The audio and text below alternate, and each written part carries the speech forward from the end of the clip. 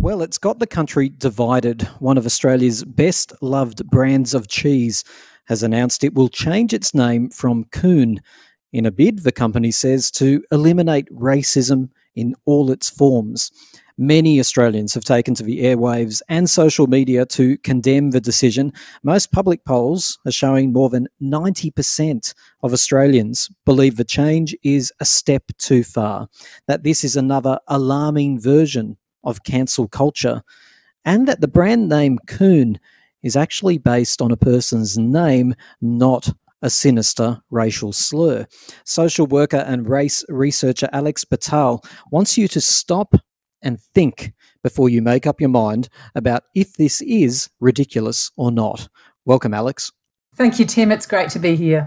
So what's in a name, Alex? COON was once an Australian-owned company. It's now owned by a Canadian outfit. Many Australians still remain loyal to this brand, and they just think that this decision to change the name COON is way over the top. What do you say?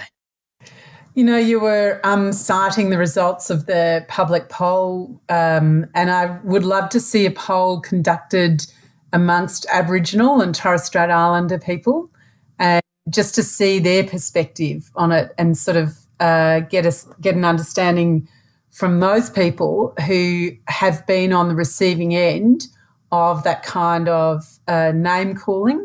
So we know that COON has been used as a racial slur against Aboriginal people for many decades in this continent, and I would really love to see a poll for Aboriginal people on this issue.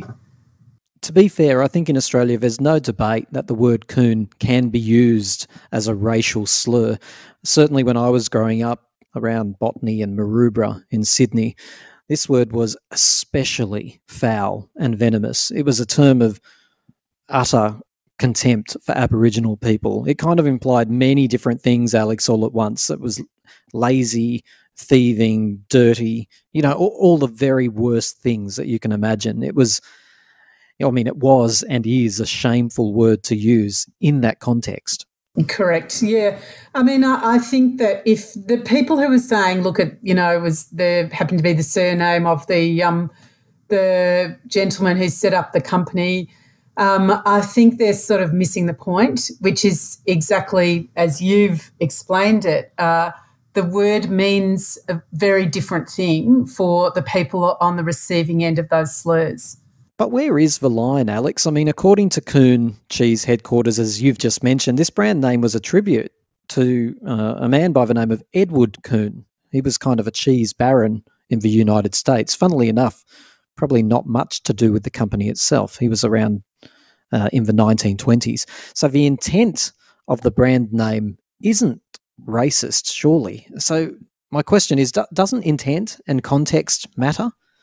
I actually entirely think it matters. I think that context matters, and that's why I would, I've spent a couple of days now arguing with people on social media about this, or, trying to explain an alternative perspective to what they have anyway, and explaining to them that context is really what it's all about, especially for the people who've grown up in previous decades. So people who were children and were abused with that term in their schools or, in the street. I think that it is all about context, and the context is from the perspective of the people who've been most harmed. So, is it a great harm for people, not to be able to eat a cheese that is named for a racial slur or named in the context of a racial slur? It's not a massive harm for those people, no. On social media, some people have highlighted that other brands and products have undergone name changes. I can recall here in Australia, Gollywog biscuits with Arnott's.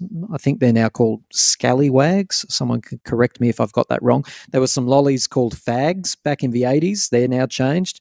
And I understand in the United States, Eskimo pies and Redskins are about to change names. Alex, at the end of the day, a lot of people shake their head around all of this. They think that the world's gone mad. As a social worker and a researcher, why is it so important that we keep reviewing our community standards and making changes when they're needed? I think it's about understanding racism not as a sort of an act of meanness or sort of something that someone does that is discriminatory against one single person. It's a process that we're all part of. So these sort of changes, some people might say they're symbolic, but we're humans, so symbols mean a lot to us. And so they're very powerful sort of signifiers of meaning and of harm, yes, but also of a signifier that things are changing. And then behaviour will change after that and perspectives will change. So that's why it's really important to be able to change names when they need to be changed.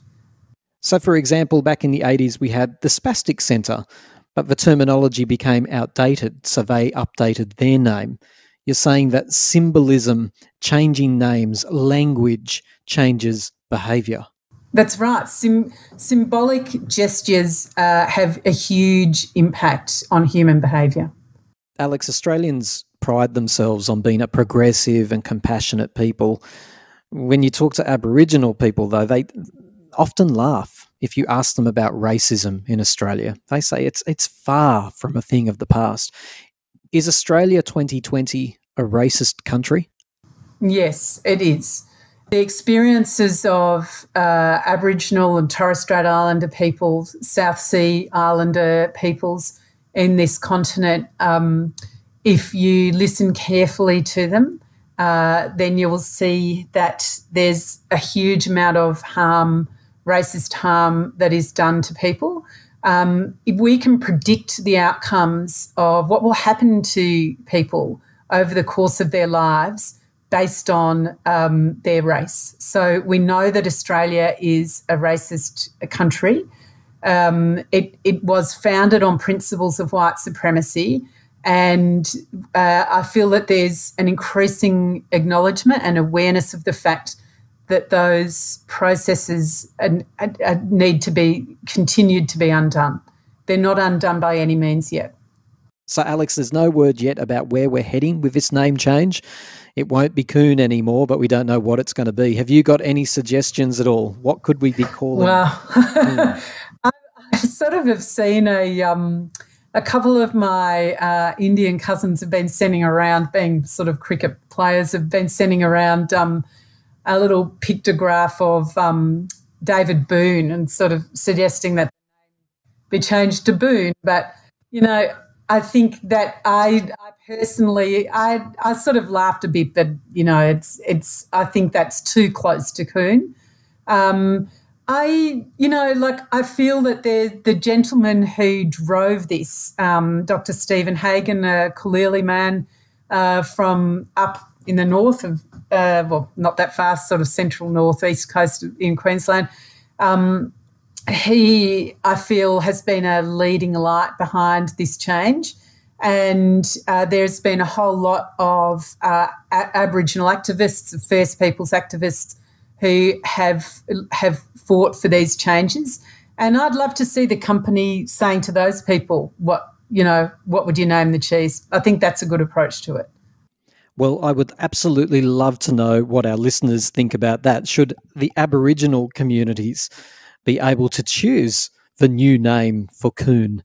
Alex, thank you so much for putting forward a different perspective today. It's really appreciated. Let's just hope that everything, all the social turmoil that is occurring at the moment will lead us to a better place. It's been a pleasure talking to you. Oh, it's been a real pleasure. Thank you.